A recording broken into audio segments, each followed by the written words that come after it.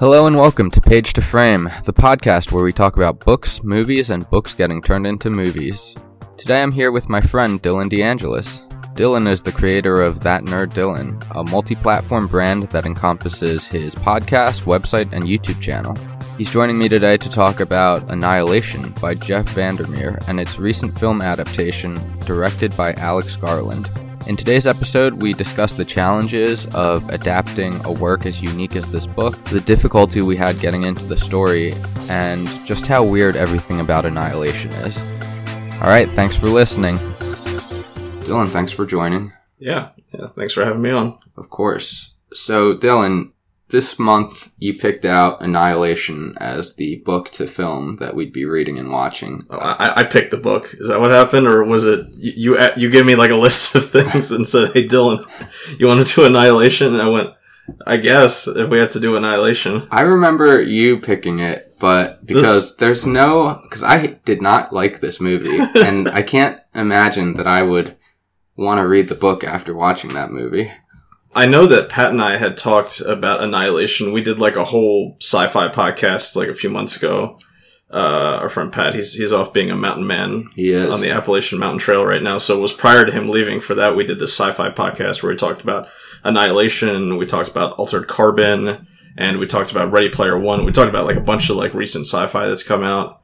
This was like right after Annihilation came out. Yeah, that was probably like recent in my mind. That was like months ago though now. And honestly, I had to like bring myself back into this world because honestly I haven't thought about it much since then. Yeah, that makes sense. I did ask Dylan to be on the podcast like several months ago. This backlog I have of people and books I have to talk to and read is insane right now.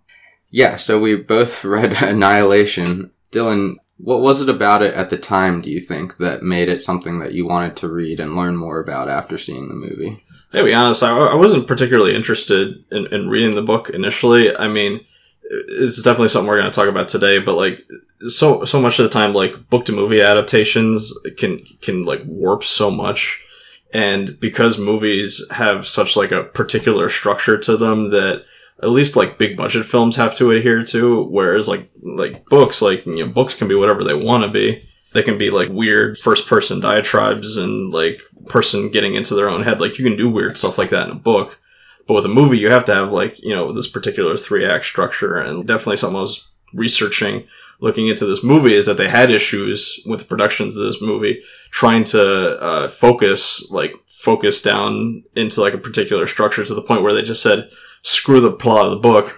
We're just going to make a movie that's, like, vaguely similar to the concepts that are in the book. Yeah, there's a lot of interesting behind-the-scenes type of stuff, production of this movie.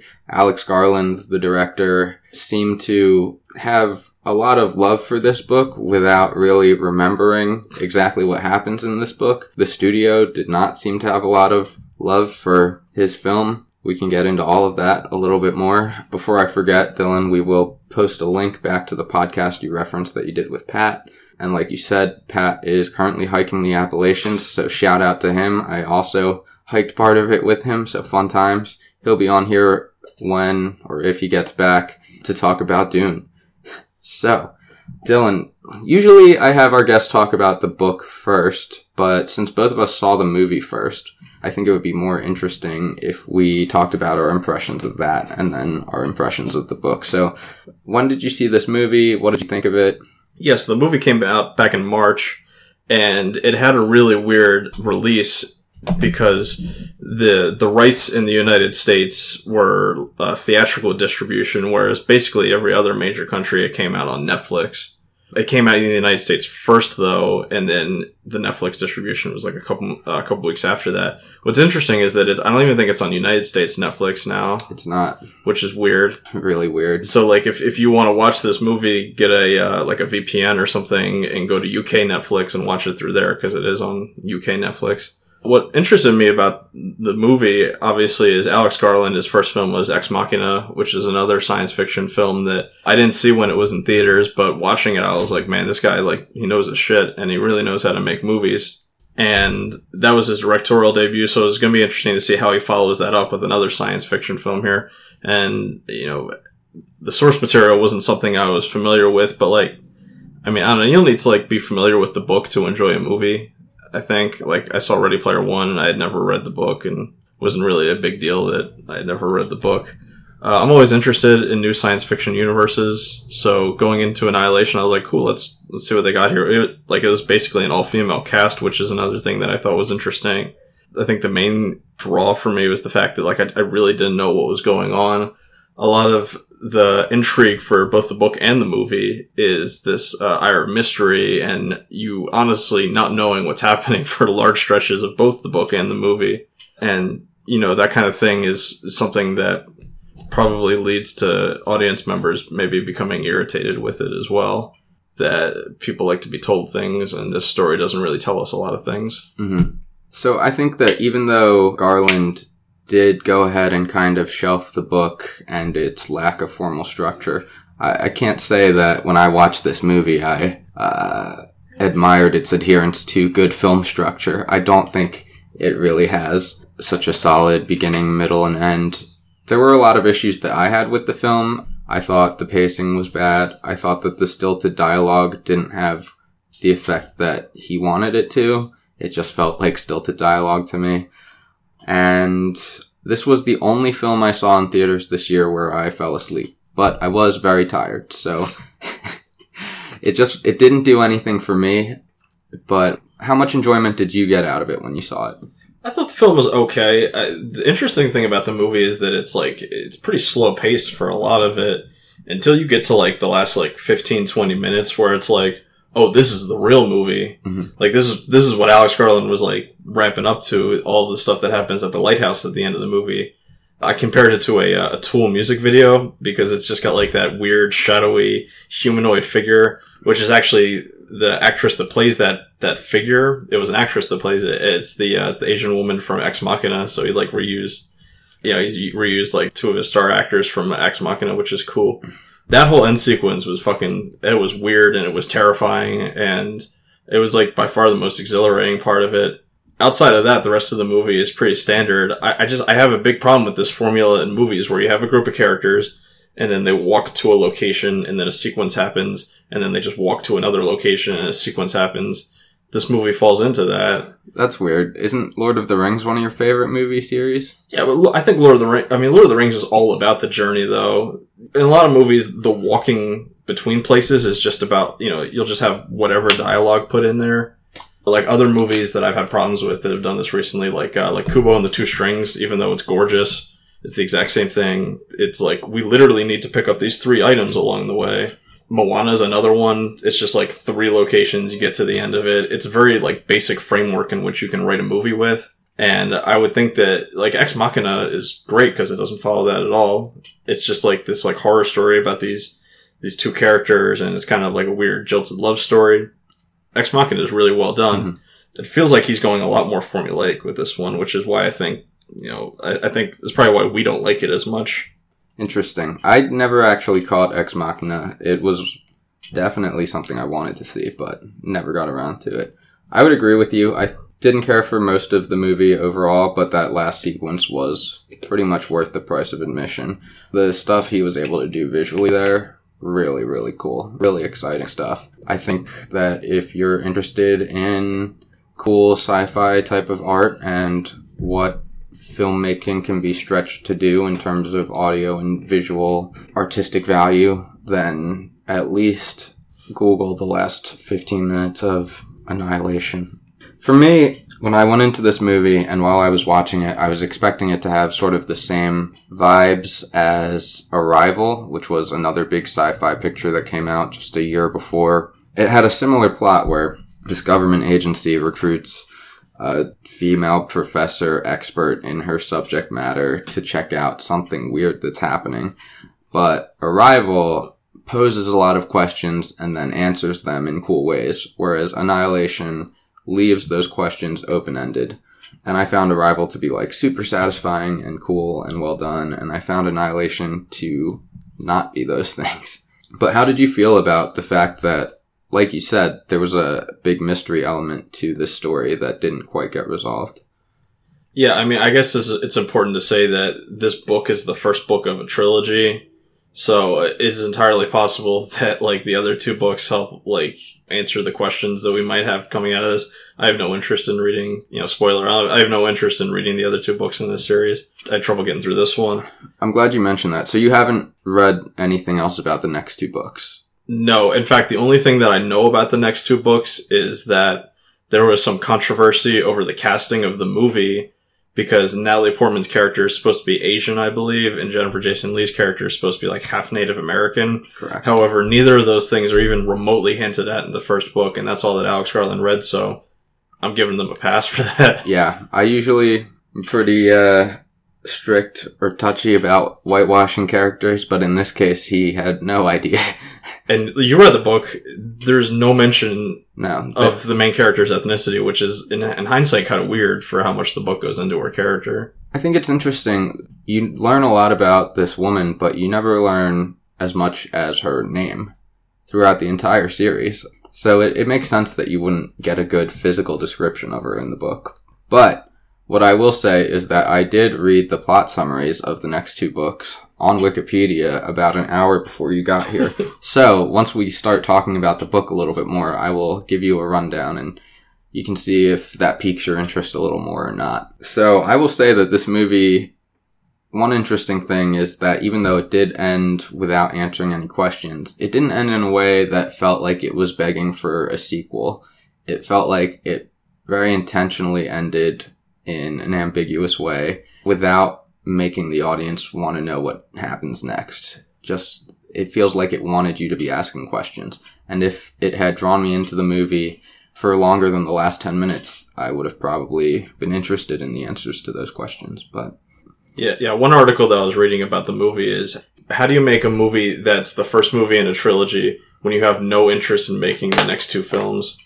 And that's basically what Annihilation is tasked to do here. There is an alternate, quote, alternate ending to the movie. Do you know about the alternate ending where, like, all of the meteors come crashing down at the end? Yeah. Are we spoiling things? Like, or are we going into basically everything about the movie in the book?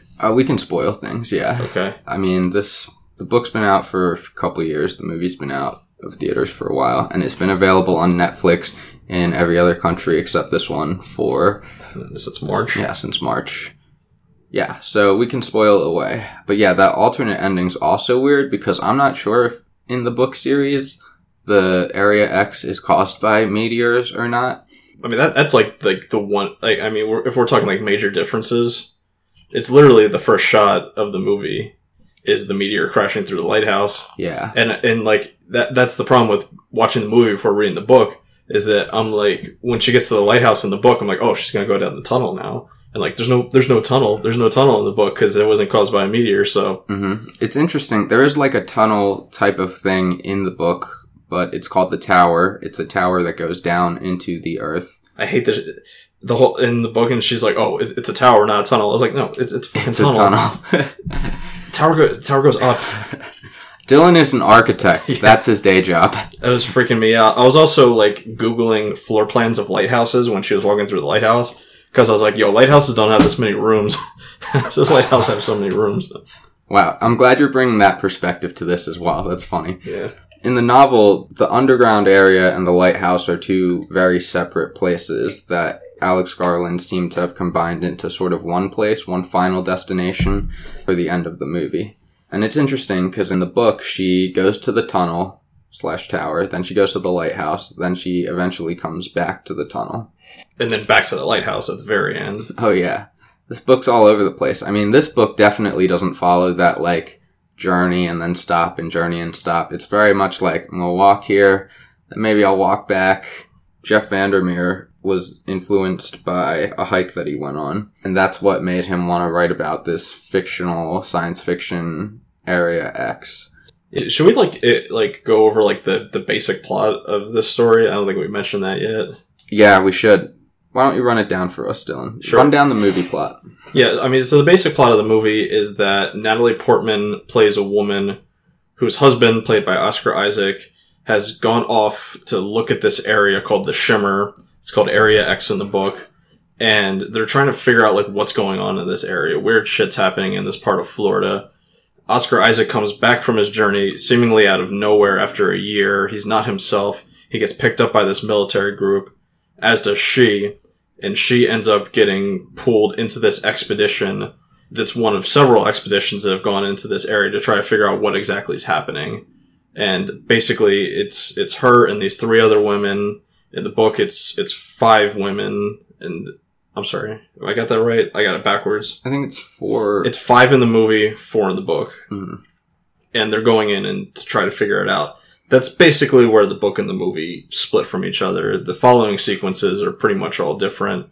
The only thing that's really similar about the two is the lighthouse being an integral part, and in the movie, it's the endgame point. In the book, it's kind of like a midway endgame point that she gets to. There's this location called the Tower or the Tunnel, whether, they're called by both things in the book. Mm-hmm. That's like basically not in the movie at all.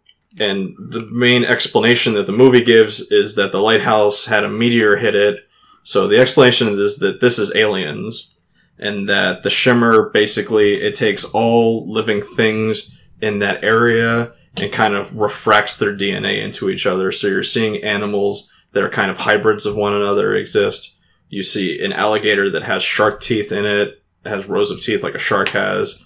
You see plants that are behaving in ways that humans behave. Like there's plants that grow in the shape of humans because they have human DNA in them. There's a lot of weird stuff. I think visually the movie really gives you the idea of what the shimmer's like.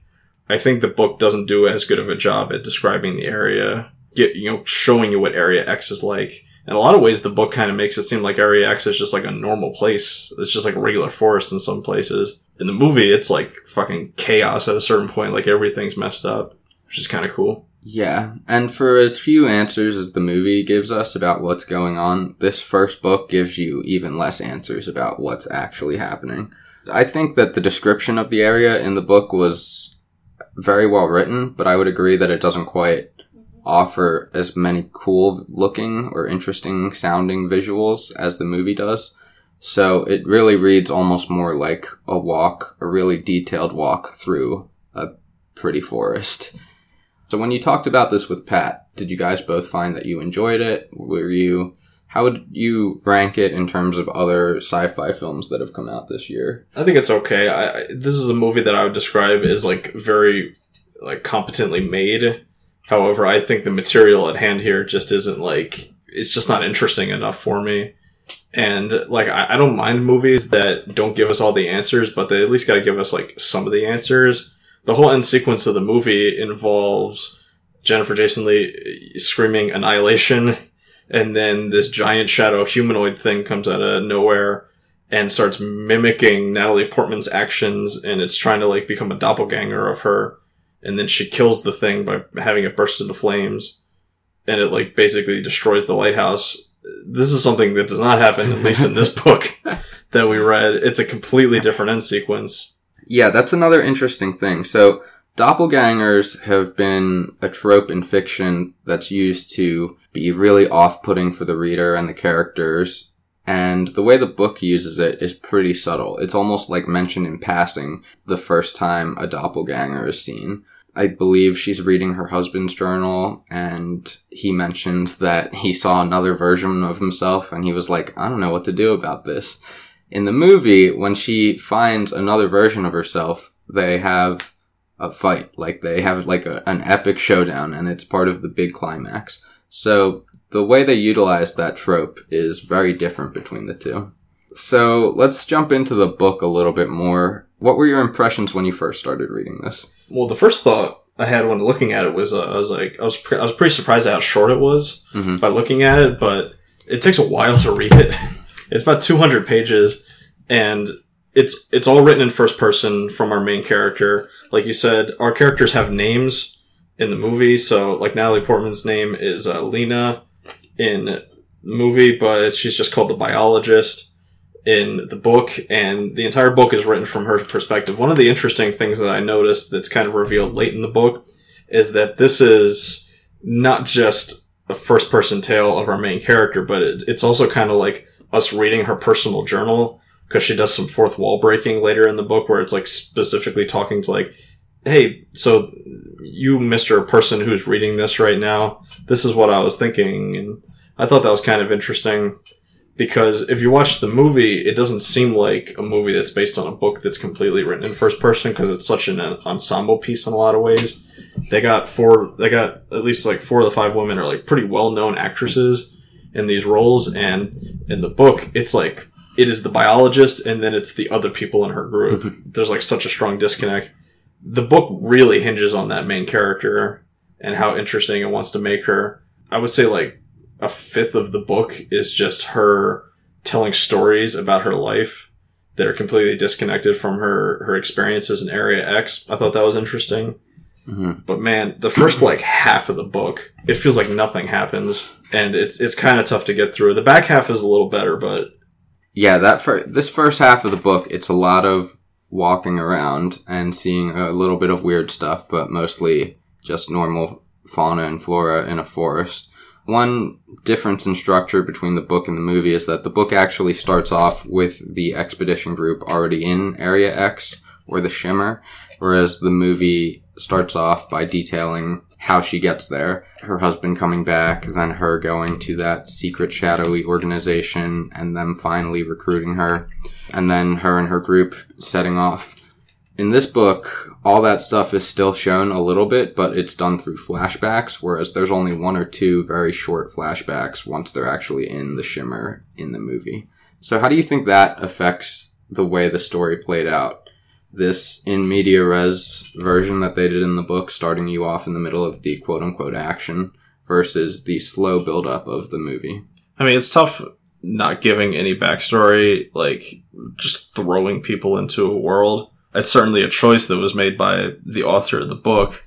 I mean, I think it works in a book because, like I was saying at the beginning, like, you can kind of, like, break the mold when you're doing storytelling in book form, you know, as long as it's got, you know, as long as you know where you're going, you can kind of play around with that structure a little bit. In the movie, like, you gotta assume, like, the person watching it is, like, at least a little bit dumb. You gotta explain things to moviegoers. And I like the way they did in the movie. I think it works for both, to give you, like, a straightforward answer. I think it works that the movie, like, builds up to it a little more, and the book throws you right into it. But it is kind of, like a little backwards that the book throws you right into all the action, but then there's no action to throw you into. Mm-hmm. There's, like, nothing happening. It's like the first page is like, hey, yo dog, we're in Area X already. We're gonna do some walking around. Though another thing that they inform you really early in the book is the fact that the psychologist, who's played by Jennifer Jason Leigh in the movie, is that she basically hypnotizes them. And there's this whole story point of hypnosis, and the fact that, like, she put self-destruct hypnotic terms in the heads of all the other expedition members that if she says it would make them kill themselves. Mm-hmm. And that term is annihilation for the biologist, and it doesn't work because the hypnosis doesn't work on her anymore. Because the movie, like, immediately explains to you that it's aliens. Yeah. And it's this meteor causing everything. When you're reading the book, there's parts where you're thinking, is the biologist just going crazy?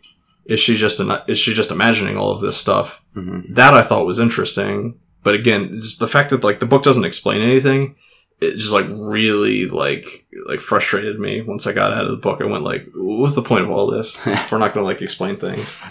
I also didn't enjoy this book up until probably halfway through, but I really like this book coming out of it, and I will probably pick up the next 2. It definitely hits more of this off-putting horror sense than I expected it to. I think that was something that the movie was trying to strike at as well, but didn't quite do it for me. So this book has more in common with books like House of Leaves, if you're familiar with that, than it does with other sci-fi or other hard sci-fi. Yeah, like when you read Dune, you're going to be like, this is nothing like Dune. Mm-hmm. Because, like, Dune is a world that's being built. This doesn't feel like a world. This feels like a character experiencing a world, which is much different. Mm-hmm. Yeah. Well, I guess one interesting thing is that the psychologist is definitely more of an antagonist in the book than she is in the film. And the real threats to the biologist's survival are her team members rather than the actual Area X around her. So I found that to be interesting. She didn't really know anything about her companions in the book, whereas the movie has some, like, one scene of clumsy exposition for each of the characters. So how did that help you connect to the other characters in the movie compared to the book, knowing a little bit about their backstories? And which version did you like more, I guess? Like that ensemble focus of the film or the primary character focus of the book? Yeah, well, the movie has this theme of, like, destruction. Everybody tends to go back to things that will destroy them. So each of the characters in the movie have something that's destroying them, and going into the Shimmer is kind of them, like, extrapolating that more. So Jennifer Jason Leigh's character, it's explained that she's dying of cancer, so she's going to die anyway going into here. Gina Rodriguez's character, I believe, has PTSD from her time in the military. Tessa Thompson's character has self-harmed in the past, and you can see her, her cutting scars on her arms. And then our biologist, she's kind of, it goes into a lot more in the book, but she's kind of like not a great person. And She has a lot of destructive tendencies and kind of pushes people away that try to get close to her. So that's a theme that's delved into in the movie that the book doesn't really do a great job of. The supplementary characters that aren't the biologist in the book are kind of useless. Like, the anthropologist is barely in the book. Mm-hmm. She's, like, in and out pretty fast, and then she dies. And the surveyor is kind of in and out, like, and when she comes back in at, near the back half. Yeah. She just gets shot. She's not in it very much. And the psychologist, who is the most interesting other character than our main character, she's not even in it that much. She pieces out, and then she has, like, a brief, like, interesting conversation with the biologist, and then she dies. The book, like, really wants you to only care about the biologist, where the movie wants you to be interested in the other characters as well, which I think is a smart decision. You need to have, like, compelling characters when you're writing stories. And, obviously it worked for the book because this book got really popular and they made a movie out of it, so I guess you wrote it well.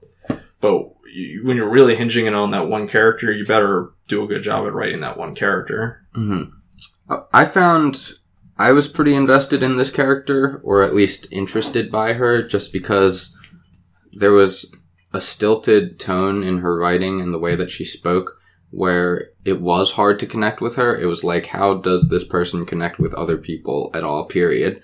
And I think that was the purpose, at least of the surveyor in the book. It's so that you can see the surveyor is kind of a normal person who gets scared when scary things happens and gets angry and emotes, whereas the biologist is very flat and one tone. So every other character in the book serves the purpose of explaining more things about the biologist and contrasting against her. You mentioned that conversation she had with the psychologist right before the psychologist died. I thought that was a great part of the book. The biologist is, like, torn between comforting her or straight up interrogating her for information, and she mostly does the latter, which I thought was great, and we still don't get any answers that are satisfying. And that was also where we get the twist that the word annihilation is the self-destruct button for all the other scientists besides the psychologist on the expedition. So when the psychologist shouts annihilation in the movie, it doesn't really mean anything. But when she shouts it in this book, what it's supposed to do is get the person listening to you to immediately commit suicide, which was delivered in this cool, twisty kind of way. And then just kind of the biologist moves on past that. I thought it was neat. Yeah, and the biologist is kind of like a superhero as the book goes along. Like, she's basically not affected by the things that are really affecting the other expedition members. In both the movie and the book, this is not the first expedition that's gone into this area, and most other expeditions have resulted in everybody dying that's part of the group. In both the movie and the book, her husband was part of a previous expedition, and I thought her husband just wasn't going to be a character as I was reading through the book, because he's introduced so late into the book. Mm-hmm. And I was thinking to myself, I was like, oh, that kind of makes sense, because she sucks at, like, empathizing with people, and she doesn't get along with other humans very well, so it would make sense that she's not married. I thought that was kind of weird that she had a husband. Like, how did they, like, start dating and stuff like that? It's kind of weird. Yeah, they go into that a little bit, and they kind of explain that he, too, was, like, a normal guy that she was never able to connect with. But I found a lot of her thoughts about him, I think, really resonated. How she realized only too late that she should have made an effort to connect with him, to be able to see past the surface level of him. And even though she loved him and lived with him, she never really understood him. I thought that was some great writing about what it's like to be with another person. Because the movie makes that a lot more conventional. The movie makes it that they're in a loving relationship, that, you know, they might fight sometimes, but it's more or less like a normal marriage they have. Mm-hmm. And then when he comes back and he's sick, in the book he comes back and he dies. He does not die in the movie. She wants answers. In the book, her motivation is she's just like a crazy person that's interested in biology. Yeah. But in the movie, she's trying to, like, figure out what's wrong with her husband, and she finds this is the best way to, you know, get those answers. Mm-hmm. So in the movie, she's like kind of this normal person and is a little bit off because she's sort of depressed because her husband disappeared.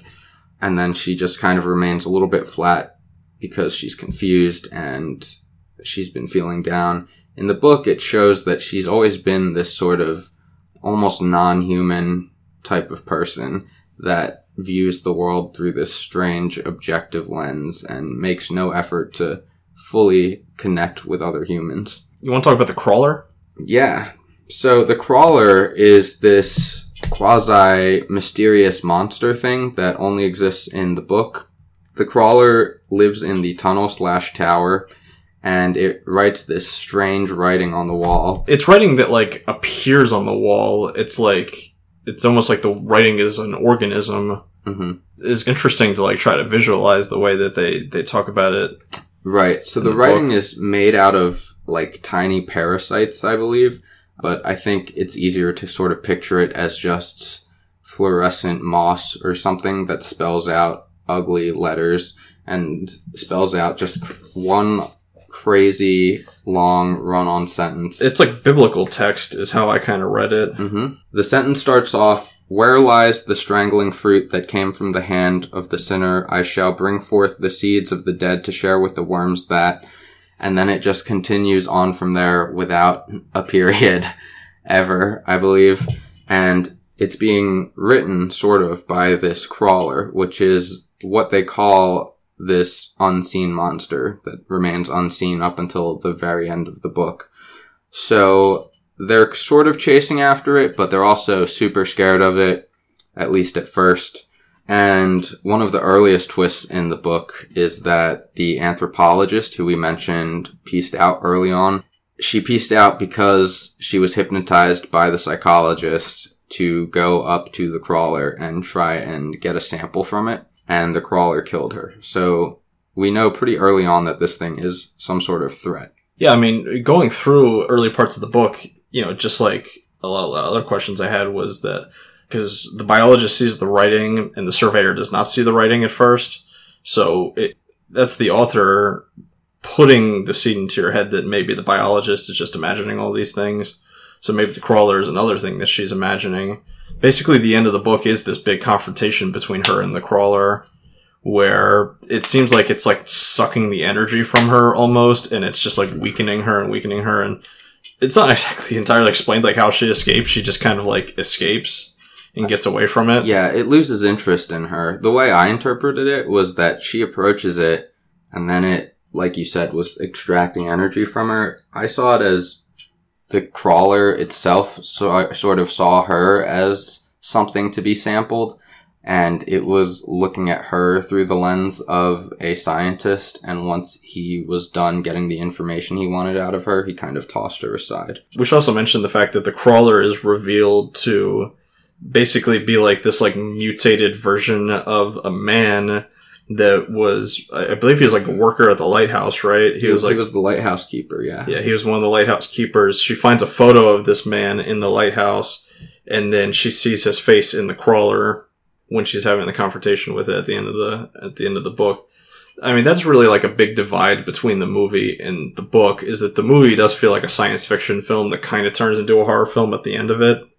But the book really is a horror, like, it's a horror story. And the biologist is the perfect protagonist for a horror, for a horror film, because she's just not scared of anything, which is unrealistic in my opinion. She's just like the surveyor. Every time the surveyor was talking to her, I was like, we should just do what the surveyor's saying. The surveyor is the rational person here. This expedition's fucked. We've lost 2 people. Let's just get out of here. You know, we'll regroup and you know, maybe we'll come back another time. But the biologist is so interested in knowledge and like isn't interested in self-preservation. It's kind of weird. It's kind of weird decisions on the part of our protagonist here. See, Natalie Portman's motivations in the movie is that she just wants answers about her husband. Her husband is the big motivating factor here. In the book, it's like knowledge that's the motivating factor. She wants to know what's happening. So it's a big divide between the two there. Yeah, and I think that's such a sci-fi type of like role to give a character, that thirst for knowledge. And again, also that idea of knowledge for knowledge's sake harkens back to the Garden of Eden and the forbidden fruit. There's all sorts of things in literature that sort of puts knowledge for the sake of knowledge as being a bad thing that we shouldn't pursue. Well, I mean, when it's knowledge at the expense of like your own safety, I think that's when it becomes a problem. I mean, the biologist basically discloses that when she goes into the tunnel at the end of the book, she's not really intending to like come back. She's kind of just conceding the fact that she's probably about to die going into here, and she's cool with that as long as she learns what's happening before she dies, which is an interesting way to look at it. I mean, self-preservation just isn't something that's wired into this main character. But also, I mean, we learn so much about her through the course of the book that she's not like other humans, that she's not someone that, you know, is emotional in the way that other people are, that learning more about stuff is what is most interesting to her. So it's a big change, even though like they play the same character. Natalie Portman is not this character in the movie. It's a completely different person. These two things are so different from each other that it's really hard to make these comparisons and to say, is it a faithful adaptation? It's not, but it was never intended to be. I'll tell you a little bit more about what happens next in this series. It answers maybe some questions. So, the third book, I believe the first section starts off from the point of view, or at least the main character is the lighthouse keeper. So it's set 30 years or so before Annihilation. So you get to see what he's about. And he also becomes friends with a 9-year-old girl who you learn actually in the second book grows up to be the psychologist. So the reason that the psychologist from Annihilation goes into Area X is because she wants to go back to where she's from one last time and try and find some answers. So that's sort of a big twist in this series, is that the human antagonist of the first book has a connection to Area X. The second book follows the new director of the research team that keeps sending people into Area X. And even though he's now the director, people still aren't giving him answers. So it's sort of about his rebellion against the authority that he works for, but also his quest for answers and being just as confused as the biologist was within Area X, right on the outskirts of Area X. And that book ends with him and the biologist finding a new secret entrance to Area X and deciding whether or not to jump in. Which they do, and that leads to the third book. We find out more about what happens to the biologist after the end of Annihilation. In the third book, I believe the version of her that came back out and showed up in the second book was a doppelganger, of course, and that the biologist that we came to know in Annihilation becomes part of the world of Area X. That's what I managed to pick up from reading the Wikipedia summaries. Does that change your perception of this book at all? Does it make you want to read more? I mean, not really. I kind of find this world a bit uninteresting. It feels like a story that was written by a guy that went on a hike that I really liked.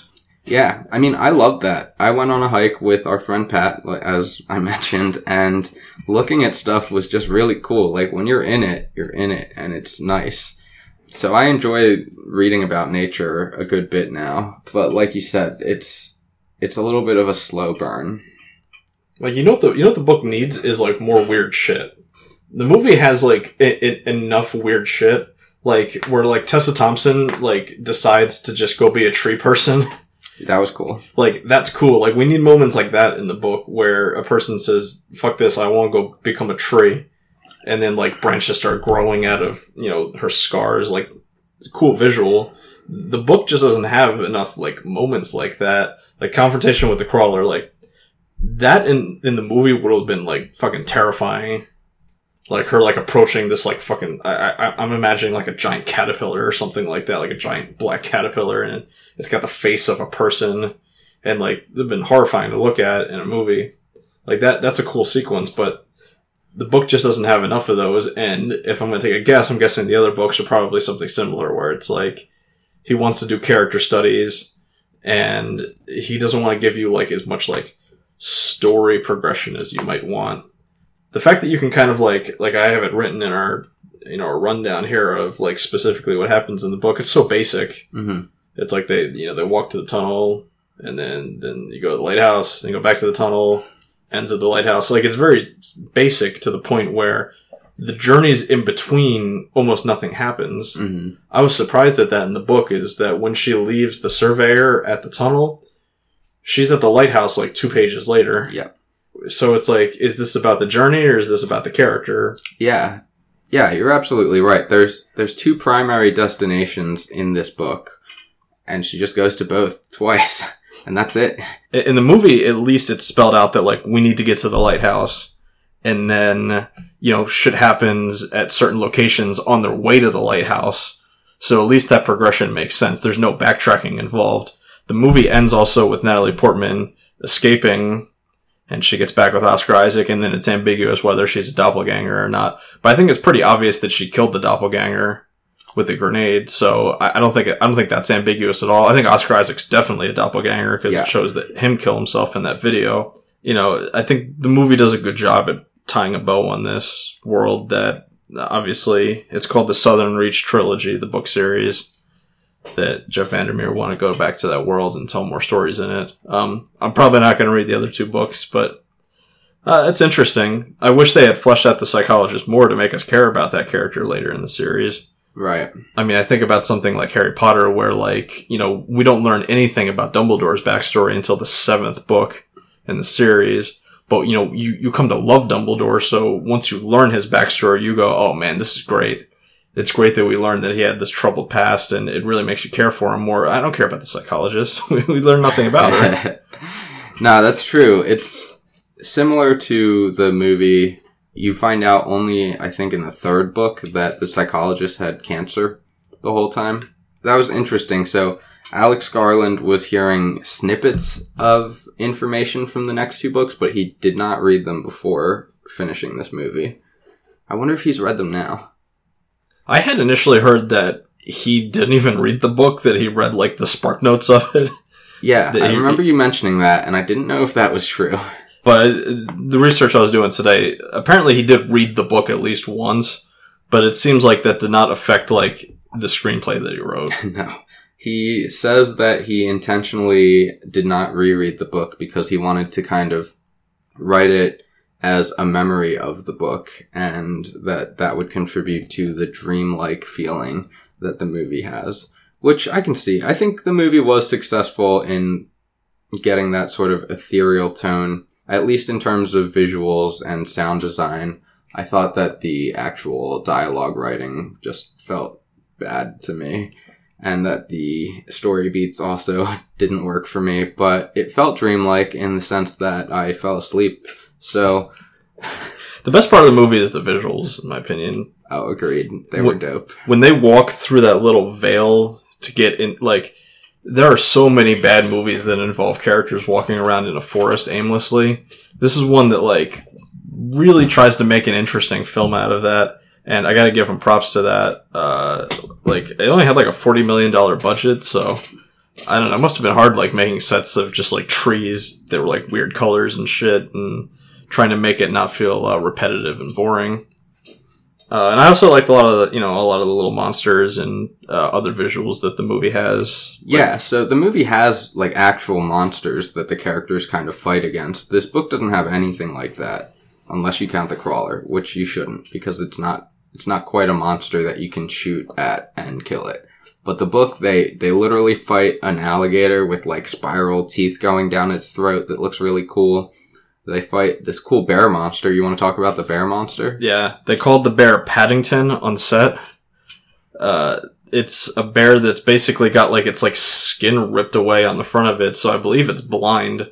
But it can, like, mimic the voices of things that it kills. So it kills the one woman. I think she's the what the anthropologist is supposed to be in the movie. Her name is Cass Shepard. She's one of the scientists. She's played by Tuva Novotny. It kills her, and then when Gina Rodriguez freaks out and ties up the other 3 characters in this village, she hears that woman's voice again and goes to see if she needs help, and it turns out it's fucking Paddington coming back with a vengeance. And that whole scene is awesome. There's a ton of tension in that scene where they're trying not to make a move around it. So that's really well done. That scene was good. I remember waking up and suddenly they were all tied to chairs and I was like, what's happening here? Yeah, not good.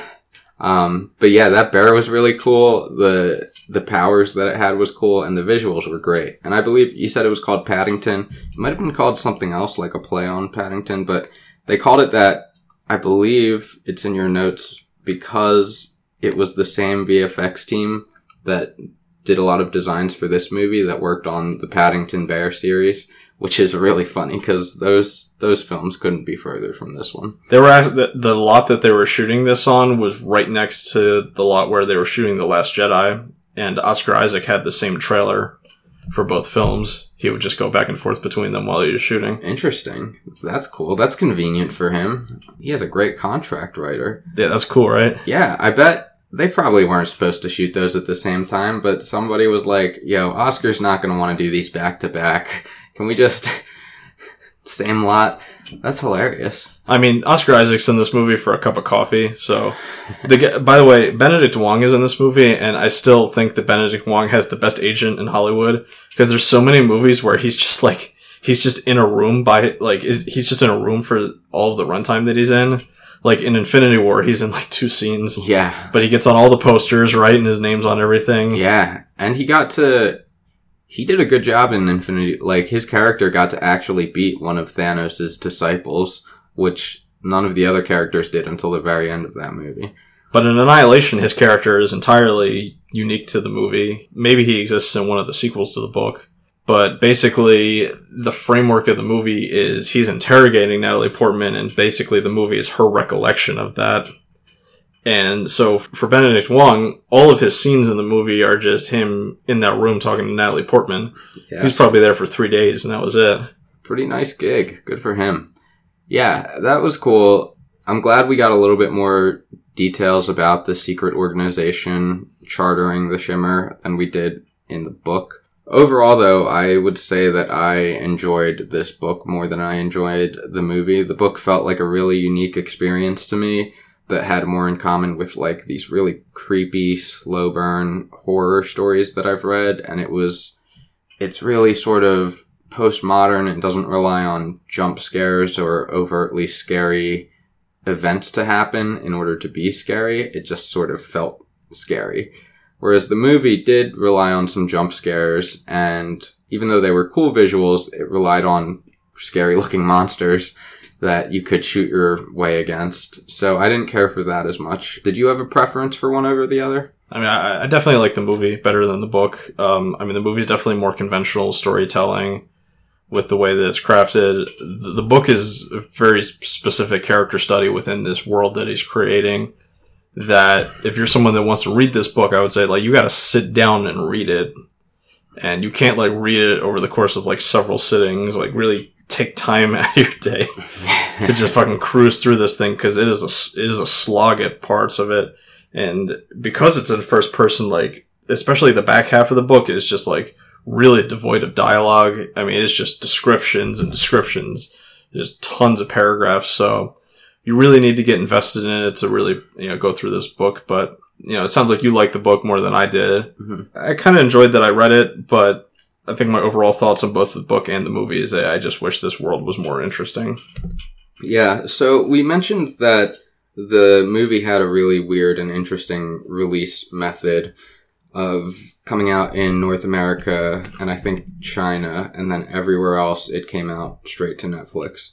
So we don't really have numbers on how successful this movie actually is. It just about hit its budget in terms of box office, and then they obviously got some sort of licensing deal with Netflix to show it there. So we don't know if it made money or not. I believe it was like 20 million or something. It sold for Netflix. It was like an amount of money so that they knew they would make a profit on the film. Oh, okay. So that was basically their way of outing that. I mean, research that I was doing before this, a lot of it involved like the producers being upset that they were thinking that people weren't going to understand the movie, that it was going to be like too out there, which is funny because it's not. Especially that when they like kind of explain things to you. I mean, it's not the only movie that's ever had a cliffhanger ending. Right. And the world isn't that strange that, like, at least there's the part of the movie where they go, hey, the shimmer is just this area where, like, everything that's within it, the organisms, their DNA kind of refracts off each other, and you get these weird mutated combinations of things. That is never explained in the book. Right.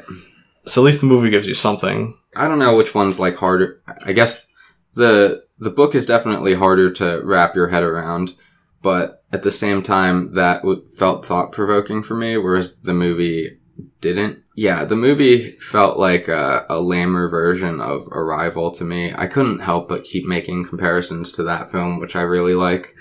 This book, again, wholly unique experience for me. The book also has an interesting release method. They released all 3 of these books in the trilogy over the course of 8 months, which is kind of unheard of, but it managed to boost sales a lot. So 2 weird release strategies for the Annihilation stories. But so if somebody were to make a movie of this book, like this specific story, do you think it would work as a movie? No, but it would probably work as like an HBO miniseries or something like that. I don't think it's set up properly for like a 2-hour beginning, middle, end type of story, but an episodic storytelling type of thing where they maybe do throw in some cool looking monsters once every other episode. I think that could work really well. And adhering strictly to the formula and story within the book, I think it would be great. Yeah, so like I think we both agree that, I mean, I think Alex Garland agrees with us too, that if you were going to adapt this from a book to a movie, like there are things you would need to add to like give it a little bit more substance, like, visually and from a story perspective. Like you can't have an entire movie that like exists in a character's head. Right. There's got to be experiences that occur. Right. Yeah, it's very much, the book definitely relies on her narration to be one of the focal points and interesting parts of it. And you can't do that in a movie. Because, like, the flashbacks are interesting. She's got a bunch of flashbacks in the book. And I think of something like Lost, where the way that Lost episodes would go is that each episode would focus on a character, and then you would have the progression of the story on the island, but you'd periodically have these flashbacks showing information about the character. So you could do something like that if you do it as a TV series where you've got these characters going through Area X, and then every now and then you've got a flashback of our biologist and parts of her life. Yeah, I think that could be really cool. I would probably watch that. And I bet at some point in the future, if enough people like us check out this book because of the movie, they might do something like that. So would you watch a TV show of this movie? Or of this book? Yeah, probably. Yeah, cool. Me too. Do you have anything else you wanted to mention? Yeah, I just find it interesting that they, like, picked this book specifically to be adapted into a movie. Especially someone like Alex Garland, who, like, people really liked Ex Machina. I forget if it got 1 or 2 Academy Award nominations. I think it won for visual effects. His first movie is really good, and the fact that he chose this as his second one is interesting, because I doubt it was as successful as he wanted it to be. And you've been comparing this to Arrival, and I think that Garland is someone who could be like Denis Villeneuve if he just picked his movies correctly, and I think this might have been a bit of a misstep for him. Mm-hmm. This is a really complicated story to try to adapt into a movie, especially a story where you're only going to be kind of taking bits and pieces from it.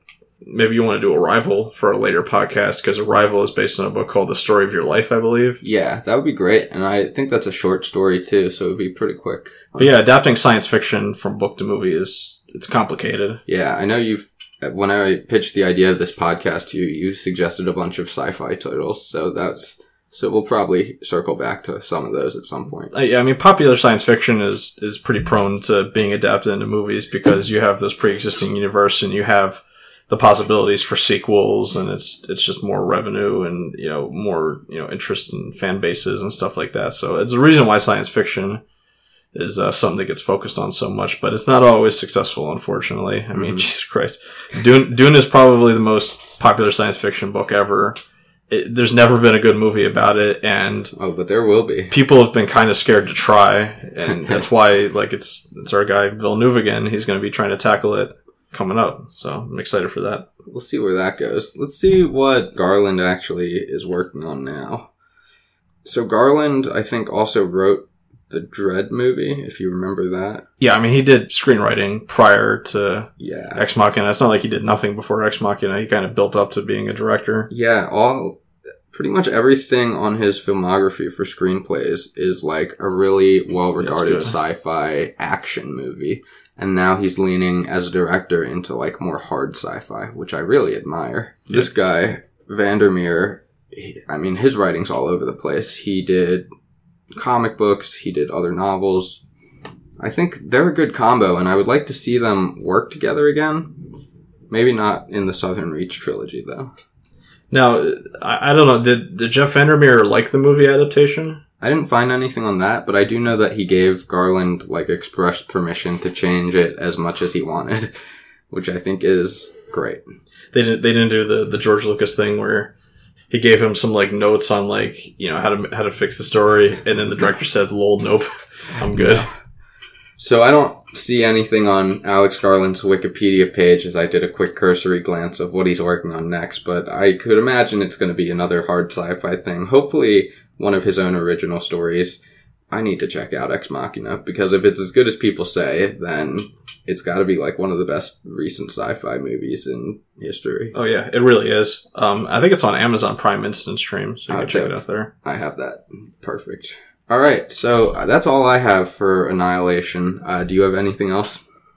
No. Great. I think we've gotten it all out. Dylan, thanks for coming on. This is the point where you can plug anything you're working on, anything you want me to share. Yeah, so like you were saying at the beginning of the podcast, my website is called That Nerd Dylan. I have a YouTube channel where I do podcasts. It's every week or two now. I was doing every week for a while, and then now it's every couple weeks, basically. It's the T&D podcast. You can check that out on SoundCloud, but all my stuff is on thatnerddylan.com. I know you've done some writing for it now as well. I appreciate that. It's just a place where I'll post about Star Wars and Marvel and Harry Potter, whatever I'm interested in. So, if you're interested in that kind of stuff, check me out, thatnerddylan.com. Yes, sir. It's a great website. Dylan, thank you again for coming on. I really appreciate it. That's it for this week's episode of Page to Frame. Hope you enjoyed hearing Dylan and I try to make sense of Annihilation. For more episodes of Page to Frame and related content, check out the website pagetoframe.com. Thanks for listening.